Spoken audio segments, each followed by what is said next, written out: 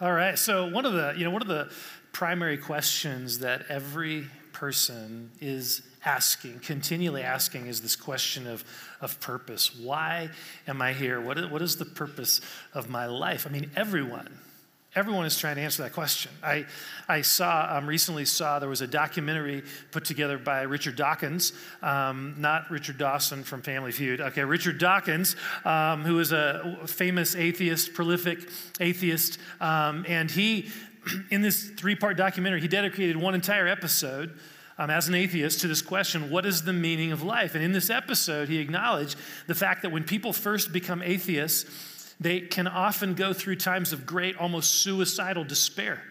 Because if there is nothing beyond what they can see and touch in this world, and death is the end of all of us, then what is the point? What is the point of it all? Now, where Dawkins ultimately lands is that a person has to find their own meaning. That's what the conclusion he comes to. Is this, you just have to find your own meaning. That people are free to make life mean whatever they want it to mean. And it's sort of like an abstract piece of art. Where an artist randomly splatters colors on a canvas, and then each person comes to look at that, and they just kind of figure out whatever it says to them. Now, that's one way to approach this question of meaning, finding meaning in life, sort of a self-determining approach. You make your own meaning. But there's another way to approach this question, and that is by including God in the question, God in the equation. So you see, when God is in the equation, rather than trying to find meaning from randomly splattered colors on a canvas, we have an artist. We have an artist who is intentionally painting something with meaning. And we are a part of that painting. We actually become participants in the story and the purpose that God has for us. Now, you may think that sounds too good to be true, but this is actually how the Bible talks about our purpose. This is exactly how the Bible talks about our purpose. So if you have your Bible or Bible app, feel free to turn to the book of Ephesians, chapter 2, beginning in verse 8. Now, last week, we started a new teaching series entitled Core, where we're doing a deep dive into the book of Ephesians, chapters 1 and 2. And what these two chapters reveal to us is how we can strengthen our spiritual core. When someone's spiritual core is strong, they're able to endure difficulties and failures and frustrating circumstances without being derailed. And so what we're discovering in this series is that the key to having a strong core is knowing who we are in Christ, embracing our true identity. So last week, we looked at the first few verses of chapter 1, and we discovered that in Christ, we are the beloved children of God, and we are destined for wholeness. Those things are our core identity. Well, today, we're going to jump ahead a little bit. We'll come back to chapter 1. We're going to jump ahead a little bit, and we're going to look at another aspect, another passage that describes a crucial part of our identity, of who we are in Christ. And this particular aspect of our identity has to do, again, with the question I mentioned a moment ago, this issue of purpose. So let me begin by reading in verse 8 of chapter 2. For it is by grace you have been saved through faith. And this is not from yourselves, it is the gift of God, not by works, so that no one can boast. Okay, so let's stop here for just a moment, because this is such an important description of how salvation works. I know that word salvation is kind of a churchy word and all that stuff, but it's a really, really important word. The word salvation simply refers to how we can enter into a relationship with God by having our sins forgiven. So Paul explains here that having a relationship with God is not about anything we do. See, no one is saved by going to church or by donating money to charity or by being a good mom or by helping people through volunteering or whatever. None of that saves us. If it did, if our salvation was somehow, it could be, achieved by those things, then our salvation would actually depend upon us. It would depend upon what we do. And then we could boast and we could take pride. Look at me. Look at what a good person I am and all that stuff. But Paul says, no, our salvation is not by works. It's not something we can earn or something that we deserve. Rather, it is a gift. You don't work for a gift, right? A gift that we receive. How? Through faith, by placing our trust in Jesus' work on the cross. When we place our trust in Jesus, our sins are forgiven, and we enter into a relationship with God forever. I mean, this is gospel 101. This is gospel 101. This is the essence of the gospel. We are saved by grace through faith. But here's the problem. Often, people who have been saved think that this is the end game. They think this is the end game. They think that our ultimate purpose in life is salvation, having a relationship with God so that we can go to heaven. But that is not the end game. That is not the end game. That is not your purpose. God has so much more for you than that, which is why Paul's sentence doesn't end at verse 9, even though typically people, when they're quoting this verse, they end at verse 9. But his sentence doesn't end at verse 9. It doesn't stop there. Look with me at the very next verse, verse 10. In fact, read this out loud with me. For we are God's handiwork, created in Christ Jesus to do good works, which God prepared in advance for us to do. See, notice, all that previous discussion about salvation in verses 8 and 9, all of that leads us into this statement. Because of these things, we are God's handiwork, created in Christ Jesus to do good works. You see, we are not simply saved from our sin and from judgment. We are saved for something. We are saved for something. We are saved for a purpose. God has created you for a purpose. I love the language that Paul uses here. He says, we are God's handiwork, or another translation says, we are God's workmanship. This word refers to the fact that we are a product of God's hands, of his intentional creative purpose. There is an artistry in the word. In fact, one resource I looked at said that this word can refer to fabric. See, this word is describing how God is a craftsman. He is an artist who handmade you and me. He handmade us. Now, I've never been good at building things or making things, but my wife is amazing at this stuff. And so she recently put together a baby gift for my niece, who is due in a few months. And Raylene had prayed for this child, and she'd gotten a word from God for this child, and then she put together this wall hanging with these words on it. I mean, it is so cool. Now, had I been entrusted the job of getting my niece a baby gift, I would have spent about 10 minutes in Target, and that would have been that. But Raylene's gift, my name goes on it as well, but we all know who did the work. Raylene's gift, her gift is the product of her own hands and her own heart, her own labor of love. It is her handiwork. And I know, I wish I could be there because she lives in another state, but I know when my niece receives this in the mail, it will feel priceless and precious because it was uniquely crafted and put together for her baby boy. You are God's handiwork. You are God's handiwork. He fashioned you and made you as a labor of love. He didn't, swing by Walmart, for a quick errand as an afterthought or whatever. No, like a fine craftsman, like a skilled artist, he made you just the way you are. He made you. He likes your personality, even if you don't. He likes the skills you have. He likes the way you think and the way you process information and the way you experience, the experiences you have and the knowledge that you bring. He likes the way you look, even if you don't.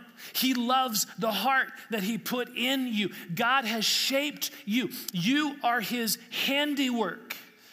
Now, I want to stop here for just a moment and ask this question. Have you ever thanked God for making you you? Have you ever thanked God just for making you you? Have you thanked him for your body? Have you thanked him for your personality? Have you thanked him for the things that you are good at? See, so many of us live under this cloud of shame regarding our body, our personality, comparing ourselves and focusing on what we don't like about ourselves and what we can't do and all those things, what we don't have. And when we do that, we're despising God's creation. We have despised God's creation. It is well past time to reverse this trajectory, seriously, and to honor ourselves as God's handiwork. To honor ourselves as God's handiwork.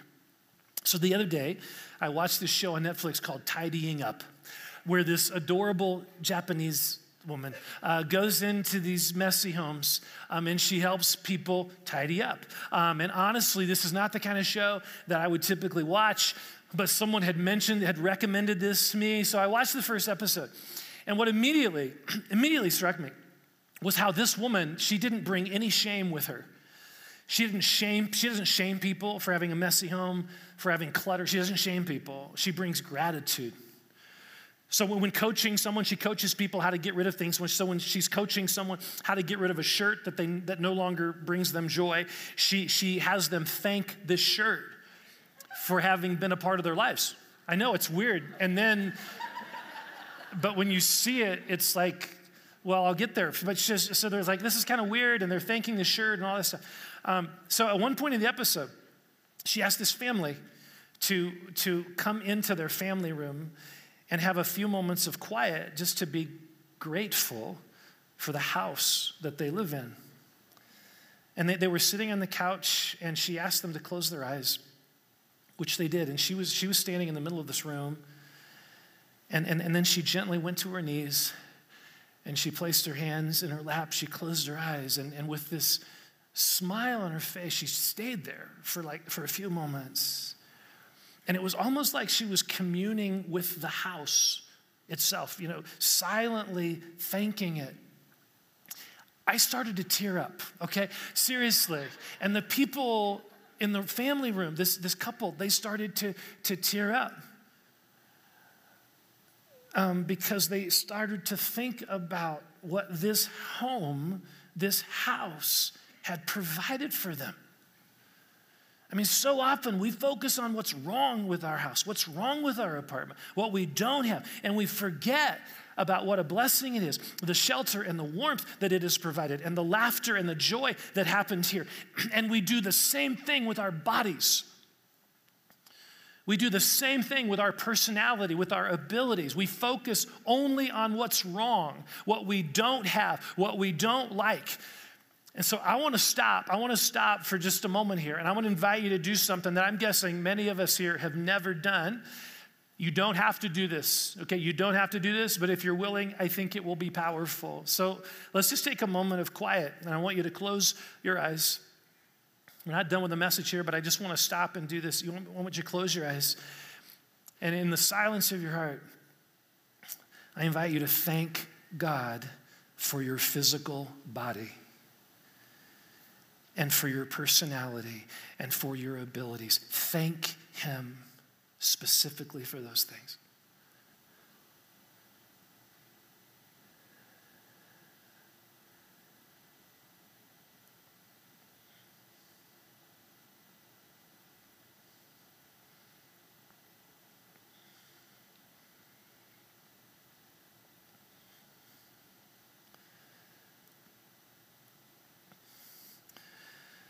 God, we thank you. We ask you to forgive us for despising your creation, your handiwork, and the words we've spoken over our lives and our bodies and our personalities. And we thank you for making us the way you have. We celebrate your handiwork. Thank you for fashioning each one of us. Thank you, God. Amen. You are God's handiwork. You are his handiwork, his craftsmanship. But there's more here. There is a purpose to our being God's handiwork. Look again at verse 10. For we are God's handiwork, created in Christ Jesus to do good works. Okay, so what does this phrase good works mean? The word good's pretty obvious. It means beneficial, helpful, profitable, useful. But what about this word work? I mean, so often we have an instinctive kind of negative perception of this word. Work is what we have to endure in order to get a paycheck so we can really live on the weekends or when we retire or whatever, right? I mean, work is just that kind of thing we have to endure, in order to really live. It's this kind of necessary evil that allows us to have the opportunity to really live when we're not at work. And I totally believe God wants to completely blow up, in a good way, our definition of this word. See, God wants to redeem this word work in our lives. In Genesis 2, before sin ever entered the picture, follow me here, Genesis 2, before sin entered the picture, this word work is actually used twice. It's used twice. First time it's used is in Genesis 2, verse 2.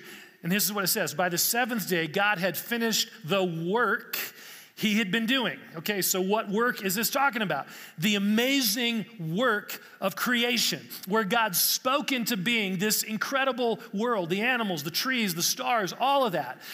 So it's referred to what God does. And then a few verses later, we read, this is still before the fall, God took the man and put him in the Garden of Eden to work it.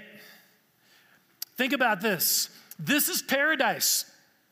This is before the fall. This is before sin entered the picture. And God gives his handiwork, Adam, he gives him work to do. He gives him labor, cultivating a garden. So already within the first few pages of the Bible, we begin to get this idea that work is not a curse. Work is not a curse. Work is actually a way to partner with what God is doing. He has fashioned us for a purpose, to continue the creative, redemptive, good work that God began in creation. Now, this work can certainly include, it can involve what might be described as labor, so building and landscaping and homemaking and teaching and nursing and technology and marketing and sales and retail and food service and law and cleaning, all of that, et cetera, et cetera. It can include all that. But it actually can mean more than that. So Jesus uses this same word, work, to describe his ministry activity. Check out, he does this many places, but check out one example there, John 14, verse 12. Very truly, I tell you, whoever believes in me will do the works I have been doing. And they will do even greater things than these because I am going to the Father. See, for Jesus, work referred to the activity of partnering with God to bring good into this world.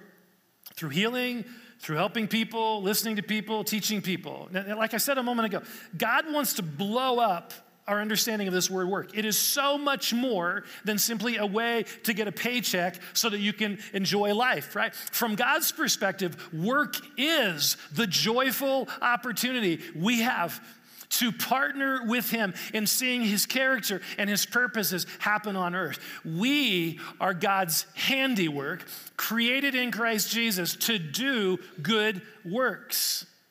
To do good works. In other words, every one of you, every one of us here has been uniquely fashioned by God to do good works, to bring his goodness and life into whatever context we find ourselves in. Are you retired? Are you retired? If so, you are God's handiwork, created in Christ Jesus to do good works. This isn't about getting a paycheck. And this calling doesn't end when you hit 65. You are God's handiwork. This whole calling here, if you're retired, it is about partnering with God to do good wherever you are. Are you a student in high school or college? You are God's handiwork, created in Christ Jesus to do good works now, in this season, wherever he has placed you, on your dorm floor, in your classes, at your 20-hour-a-week job, wherever. Are you unemployed? You are God's handiwork, created to partner with God to bring good to those around you. Are you a stay-at-home dad or mom? You are God's handiwork, created in Christ Jesus to do good works, to partner with God in bringing his goodness and life into your children, into your family. I'm sure there are times it doesn't feel like it, right? That it matters, changing diapers and picking up toys, but it doesn't feel like this has anything to do with God. But what if you looked at this stage of life, this place where God has you right now? What if you looked at that as being part of his purposes for you, to express his heartbeat to your family? You are raising a human being.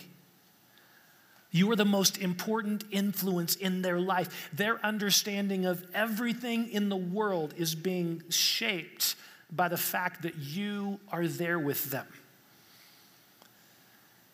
Whether you're retired or a student or a homemaker, God wants you to see your situation through the lens of Ephesians 2:10. You are God's handiwork, created in Christ Jesus to do good works. Now, this also would include those of us who have jobs in the workforce. Now, the question is, does your job, you spend a lot of time at that, most of us, right? So does your job have anything to do with God's purpose for you? Absolutely. Absolutely. You may be in a job you hate. You may be in a job that feels insignificant in the grand scheme of things. You may feel like a cog in a very large organizational wheel, making phone calls to sell a product you don't really care that much about, or being an assistant to someone you don't really like, doing things that in the grand scheme of things don't really matter that much. Or you may be in a career that you enjoy, but honestly, it doesn't feel like it's very spiritual. So you feel like what you do doesn't matter that much to God. It's certainly not as spiritually significant as a full-time ministry vocation, a church or parachurch or whatever. See, we may think that, but here's what God wants all of us to know. No matter what you do for a living, no matter where you work, you are God's handiwork, created in Christ Jesus to do good works, to partner with God in bringing his goodness and life into whatever situation you find yourselves in. Whatever situation you find yourself in, whether you work or whether you like your work or not, doesn't matter. Whether you see yourself doing this for the next 30 years or maybe the next 6 months. Wherever God has placed you right now, he has a purpose for you. To do good and to care for people, to work with excellence and integrity, to care for and serve the people around you, whether you're in management or you're at the lowest level of an organization. It doesn't matter. It doesn't matter. Your job is ministry. Your job is ministry. I have grown to hate that phrase, full-time ministry. When we're talking about you have to be a pastor, you have to, whatever, in church work to be in full-time ministry. That is that's just, it's a crock of whatever, Here's the deal. All of us are in full-time ministry. All of us are in full-time ministry. It's not, when I'm at the church, I'm doing ministry, but then in my job, I'm doing my job. We're all in full-time ministry. If we take seriously these words in Ephesians 2:10, which it doesn't seem to be anyone's excluded here. No one in Christ is excluded. You are God's workmanship, created in Christ Jesus to do good works. Our purpose, wherever we are, whether we're enjoying our job or not, wherever we are, our purpose is to do good and to care for people. So a friend of mine is going through he's trying to get out of debt, trying to pay off some debt. And so he has taken an additional job in addition to his regular kind of day job. He took a job at a fast food restaurant. Even though this is not what he wanted to be doing at this time in his life, he went into this just looking for it as a way to make some money and then to encourage the people that he works alongside. So about a week into the job, he was just kind of found himself in the back room. He's just wondering, what am I doing? What am I doing here? And right then, the owner came up to him and said, how would you like to be a manager This is just like after a week of being there. I have seen how you work with people. I have seen how you encourage the people around you. And I would love to elevate you to this position of greater influence. See, he is God's handiwork. He is God's handiwork. Even in a job he doesn't want long term, he's God's handiwork. He is partnering with God to bring the presence of Jesus' love into an environment where Jesus' name is only referenced as a swear word. I was talking with someone else in our church who, just a few months ago, they own and manage a convenience store, which I think would be a pretty tough job. So I was talking with him about it, and he began to talk about the 200 or so people, but he thought it was about 200 people, that regularly come into that store. And he knows them by name. He knows their situations. He knows their families and what's going on in their lives. I mean, his face lit up as he was talking about his people. These people he's able to connect with and love on. See, that's partnering with God to bring his loving, caring presence and goodness into these people's lives.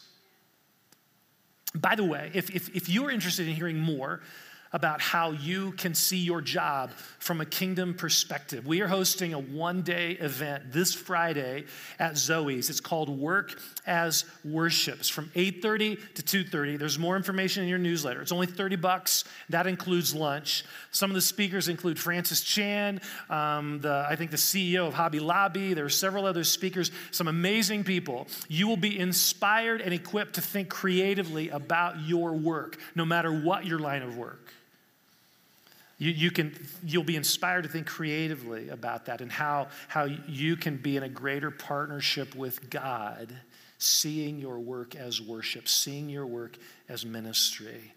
So if you're interested in that, check that out. Information's in the newsletter. See, God wants all of us, retirees, stay-at-home parents, students, people in the workplace, those who are unemployed. God wants all of us to see ourselves as his handiwork, created in Christ Jesus to do good works, to partner with him in doing good and caring for people wherever he has placed us in this season.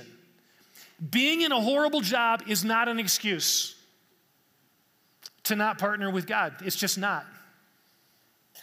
And yeah, maybe God will move you on and all that stuff. I'm not saying you have to stay in it forever, but where you are right now, God wants to use you. God wants to partner with him in doing good. So how do we grow in this? How do we go about doing this in greater ways? Well, right at the end of this verse, Paul gives such a powerful insight, and he helps answer this question. So look again at this passage. For we are God's handiwork, created in Christ Jesus to do good works. We've looked at all that, which God prepared in advance for us to do. God has already prepared in advance these good works, these good things that he wants us to do. See, the emphasis here is not on us doing the heavy lifting, right? Us trying to do this work, drumming up the effort to get stuff done and feeling guilty if we didn't do enough. No. That's not the emphasis. The emphasis here is on the fact that God is already at work. God is already at work. He has already gone before us. He's already gone before us. It's like he already created this amazing gift, and we get to put our names on it. Just like I did last week with Raylene's gift to my niece. I put my name on it, but she did all the work. See, we get to put our name on it. We get to be a part of what God is already doing. We get to be a part of what God is already doing. Another way to say this is, think about it this way. Because you are there, God is going to do something. Because you are there, in that job, in that place, in that neighborhood, in that school, because you are there, God is going to do something through you. He's already at work. He just wants you to partner with him. So that means that our primary job is to continually be asking the Holy Spirit, how can I partner with you in what you're doing here? How can I partner with you in what you want to do here?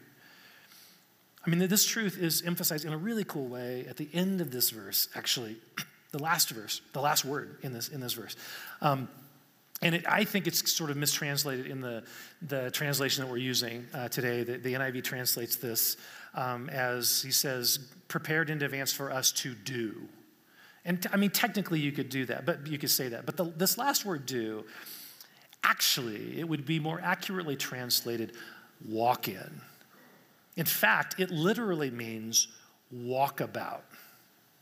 That's what it literally means, walk about. It's a word that speaks of this idea that as you're doing life, when you're at home, when you're at work, when you're at school, wherever you are, wherever you walk, wherever you are, remember, you are God's handiwork. And he has made you the way you are so that you can be his unique instrument to do good and to care for people. He has placed you in that spot at that moment to partner with him in continuing his creative, redemptive, good work that he began in creation and that Jesus fully expressed in his ministry on earth.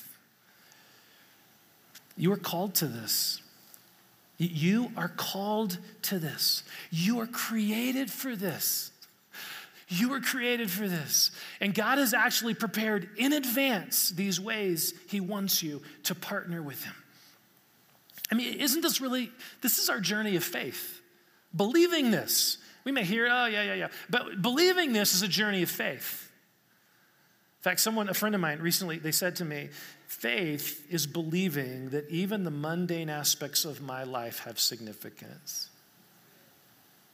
Faith is believing that even the mundane aspects of my life have significance. See, that's the life God is inviting us into. He wants us to get this truth cemented into our core. You are God's handiwork. You are created in him to do good works, which God has already prepared in advance for you to walk in. That's who you are. That's who you are. The question is, will you and I choose to live in this reality? That's the question. Let's pray.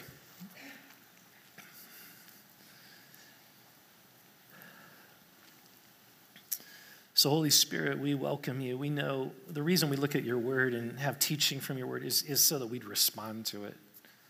It's not just to gather some cool facts or information. We want to be changed by your word. And so I pray for that right now. Holy Spirit, you would come. And I want to provide right now just a couple of opportunities to respond. No pressure. No pressure at all. But if you feel your heart being stirred and desiring these things, I invite you to step into what God has for you. So the first invitation I want to give is for salvation. Remember, we talked earlier in this passage, salvation, a relationship with God, is a gift. It is not something you work for. And there are some of us here, perhaps, who that is a total game changer, a total paradigm shift, because for so long, we have thought, oh, I got to be a good person. I got to try to, clean my life up, and then maybe God will accept me. That's not how it works. Jesus already did the heavy lifting on the cross. You can receive God's salvation right now because it's a gift. You can give a gift to someone, you can hand it to them, but if they don't receive it, they don't receive it. So God is handing you a gift, but he invites you. You must receive it by faith. And so I want to, for those of you here who want to receive this gift, have your sins forgiven and enter into this partnership with God to be his workmanship, I invite you, this is a prayer for salvation. I invite you just to pray along with me in the silence of your heart. So just pray with me. Dear God, I acknowledge that I am separated from you because of my sin. And there is nothing I can do to earn my way to you. But you came to me by sending your son, Jesus, to die on the cross in my place. I choose to place my faith in you, Jesus. I bring you all my sin and my doubts and my fears and confusion and questions.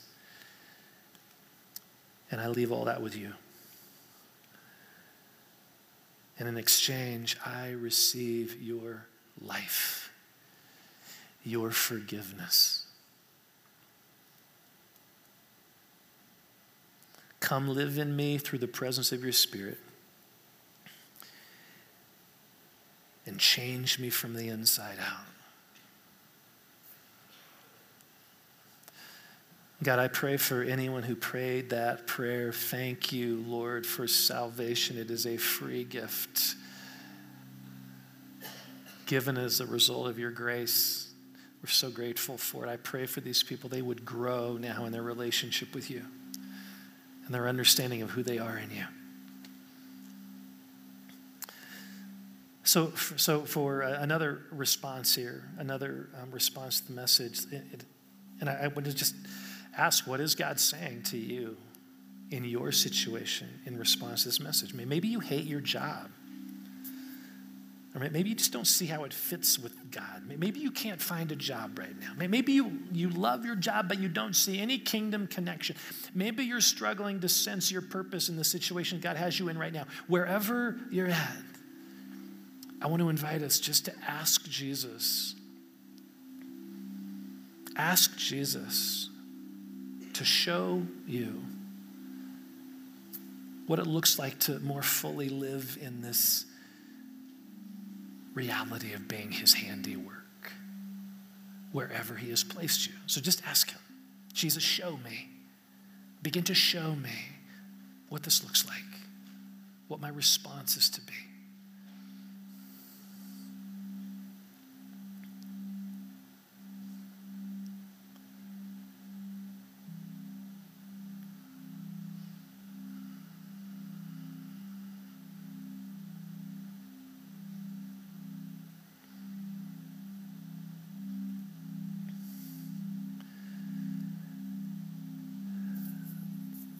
And Lord, that's a big question. I acknowledge it's a big question, so we're not going to have the full thing answered here, but we want to begin asking, and we want to continue to ask. In whatever situation we find ourselves in, would you show us, continue to show us how we can live this verse, how we can walk in this. We declare this to be true over our lives. We are your handiwork. We are created in Christ Jesus to do good works. You have prepared in advance for us to do these things. Help us partner with you, God. Help us see purpose in whatever situation we find ourselves in. Help us see purpose in that, your purpose in that. And we pray that you would use us for your glory, God. We love you. Continue to speak to our hearts as we worship you, as we love on you, as we praise you in these next several minutes here, just to give you the praise that you alone deserve. So why don't we stand? If at some point you want to sit down or kneel, that's totally cool, but let's begin standing. Jesus, set us free to worship you. You are worthy of our praise. We love you, God.